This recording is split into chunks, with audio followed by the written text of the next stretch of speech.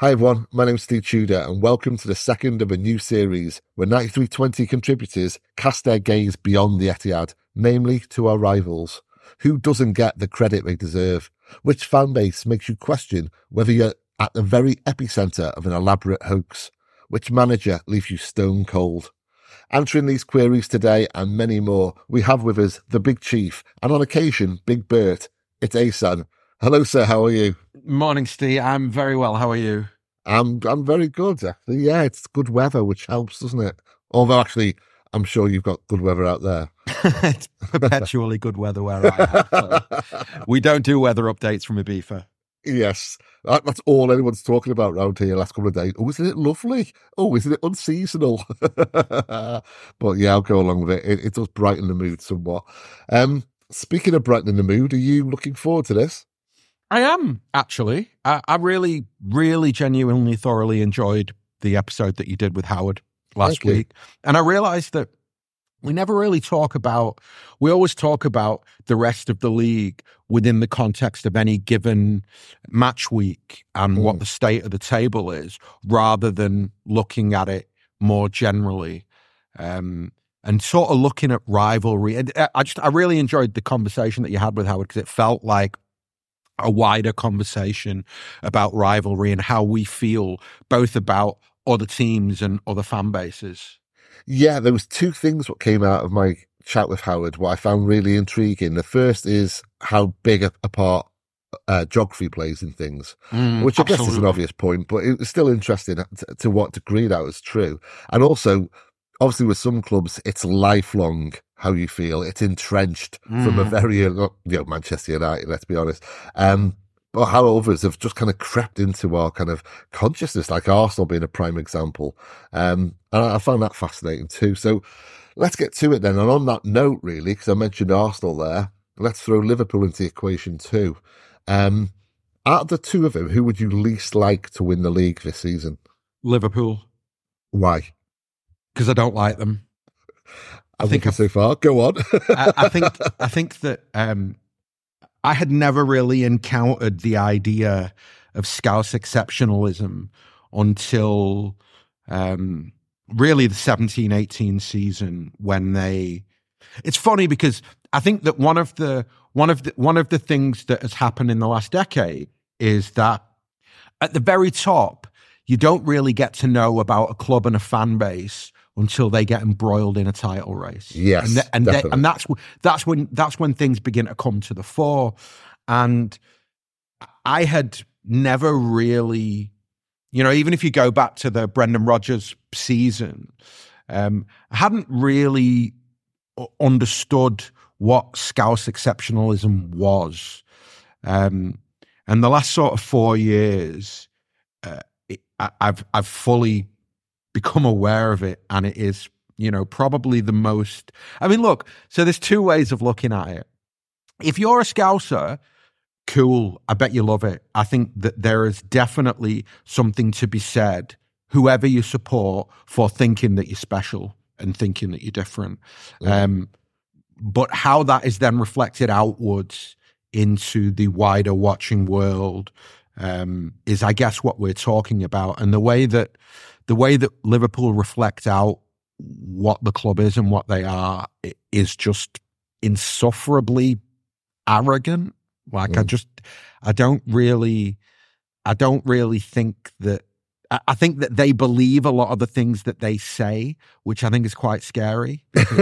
Well, it's just like, it's like, so it's like this idea that, we've, as City fans, we've heard it so much over the last 3 years, is that like, well, if you've got the best goalkeeper in the world and you've got the 4 best defenders in the world and you've got the 3 best midfielders in the world and you've got the 3 best forwards in the world, why haven't you won every trophy?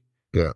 And also, why are you complaining about how much money City have spent? Because if you've got better players in every position, it doesn't really matter how much money City have spent, because you've spent your money better. Yeah. And so there's that sort of, we are the best at everything, and at the same time, nothing is fair, and we've been cheated out of everything. And that's just completely, it's just really insufferable. So yeah, and also like now that we know that Kloppo's going at the end of the season, wow. The farewell tour is going to be insufferable. See you later. Like, that's not really even a question anymore. Who would you rather win the league? I think I'd rather the Rags won it than the Scouts have won it this season. Do you know what I mean? I think that tells you everything you need to know. Yeah. Just kind of a proper nothing, but I saw it the other day and it's in my head and I've got to get it out there. It's hilarious. There's a video out on Twitter of a girl, I would say in her early 20s, Liverpool top on, Liverpool flag in the background, you know, doing a video. And she talks in a very kind of crystal clear, you know, kind of home counties accent, quite posh sounding girl. And she's saying, "We're Scouts, not English." I've seen it. Oh my God. I mean, I know that every fan base has that element. Of course they do. You know, City will have. They'll have the kind of individuals who are going to put a video out and you're just going to laugh at it. But that is something else. And it just shows how that degree of propaganda that emits from the club and from the manager and all the rest of it, that has an impact. And then when it's took on by the majority, then, you know, people on the fringes, the peripheral supporters, they also get caught up in it. And so you can get talking to a part-time Liverpool fan and the things that he says, you think, wow, that's more arrogant than, you know, a regular match-going supporter of, let's say, City, who have won the league multiple times in recent years. It's staggering. It really the one is. thing I would say, maybe to be a little bit contrary, is I do think that, like, so I think that if Liverpool exist at one end of the spectrum, then I sometimes feel as though City fans exist at the other end of the spectrum. And I don't think that's a good thing either. Right. What I mean by that is that I don't think that Scouse idea of we've got the best of everything and we are the best at everything is the right way to go. But I oftentimes I'll see conversations online or, you know, I'll have conversations with fellow City fans and they're so negative about everything and it's kind of a generational thing that particularly with my generation and above that, you know, they'll see the worst in everything. And I don't think that's, considering where we are as a club, I don't think that's particularly healthy either. So a good example of that would be Klopp announces that he's leaving, right?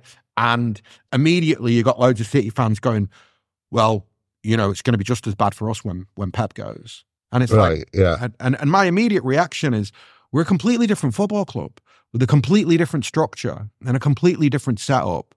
And so, no, it won't be exactly the same. You know, there isn't there's like an assumed thing, right? That when Pep goes, City will drop 3 places in the league immediately just because Guardiola's gone.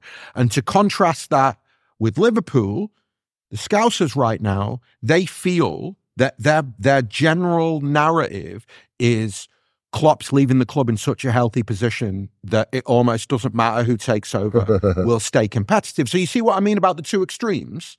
And so I think that, not that I'm saying that we should be more like Scousers, not at all, but there is definitely something to be said for being a bit more bullish about who you are and what you are.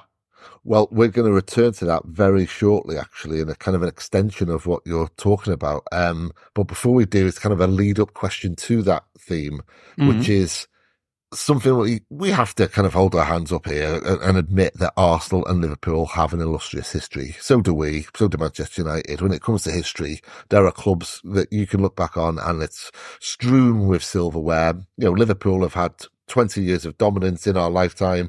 Arsenal, you can go right back to the 1930s and Herbert Chapman and the rest of it. But that history became a burden, I think, to both clubs at different times. And we can even bring Wenger into it as well and how Arsenal struggled to cope after Wenger. It bred entitlement in the fans, but also it set levels that were just impossible to reach again. For a short time, at least in Arsenal's case, and a longer period for Liverpool. Are we seeing that happening to United right now? Is history part of their problem? So I think the way that you've defined history, which actually what you're saying is a history of success that is greater than other clubs.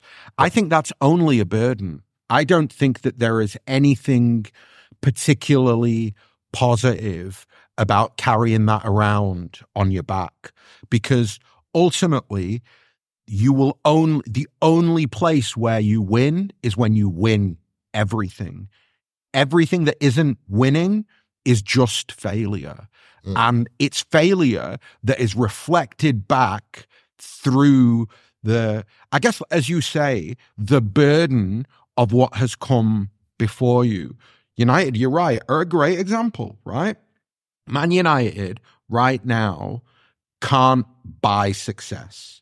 Who'd have thought that a decade of throwing money at something will not allow you to buy success? And I think the majority of that just comes down to the magnifying glass that their history brings to everything that they do. Yeah. Every action that they take is viewed through the prism of this is Man United. And when people say this is Man United, what they mean is this is Man United of the 90s and the 2000s. Exactly. Except it isn't. Yeah. Except it isn't, because for me, and I've always felt this, that maybe I'm different in that I've never viewed football as yesterday. Football is always today and tomorrow. That's what makes it interesting, that every season is a new season. Every game is a new game. What came before is completely irrelevant to what happens tomorrow. And so I'm excited by the future. I'm excited by every next season. Whereas I feel as though there's some clubs whose supporters are kind of so obsessed with the past that they can't really enjoy the here and now and the future. And I think, to go back to Liverpool for a second, I think Liverpool are a really great example of that, insofar as they've had their most successful era in decades and decades under Klopp. But actually, if you drill down a little bit, most of it they've spent pretty angsty and pretty, stressed out. Yeah. And that's because there's a burden, every game is, when they're in the title race, it's like every game is the biggest. It's like I keep hearing this thing, and this goes back to before Klopp announced that he was leaving at the end of the season. Like, I kept hearing this thing from Scousers of every game is the biggest game in our history because we're on for a title. And it's like, you can't live like that, lads. You will genuinely drive yourselves absolutely insane. Now, maybe people will look at me and go, well, you're just complacent because you won three of the last four leagues. And I'm like, well, no, because I want the 4 in a row more than I almost wanted the treble, in a way, because 4 in a row is something nobody's ever done before, right? But that doesn't mean that if we lose a game, I'm going to be like, oh, it's all over, or what a glorious failure that was, because I know that we'll be back next season. And I think that this idea of history, it creates a burden, which I think stops some clubs' fan bases from being able to enjoy the day-to-day. And it's almost like a vicious circle that they find themselves in, where the media reflect back what the fans think, who reflects back what the media think, who reflects back what the fans think. And it's just this kind of horrible cycle of negativity, which comes from, as you say, the burden of history and entitlement. So let's move on to City then, in that regard. So whether it's Pep Guardiola's leaving or whether it's, the next manager after Pep's successor, at some point City are going to drop. But, gravity has to take hold at some point, or certainly by our own standards. And should City fall back into the pack in 5 years' time or 10 years' time or 15 years' time, will the City fan base be able to adjust to that? Or will we go a similar route to Liverpool fans and United fans and really struggle to kind of get used to the idea that we're no longer a really successful football club? It's a difficult question, because I think that it's about generations. I think that our generation will have no problem with glorious failure. We'll bloody love it. Yeah, like I don't think, there's this sort of I have this sort of feeling of like I'm as excited for the post Pep world as I am for the however long Pep's reign remains. Thanks for listening to the first 15 minutes of the show. To listen to the full podcast and all our contents, including reviews, previews, analysis, quizzes and much more, go to 9320.com to sign up now, or simply click the link in the description. So what are you waiting for? Go to 9320.com now for the best, most passionate, impartial coverage of Manchester City and beyond.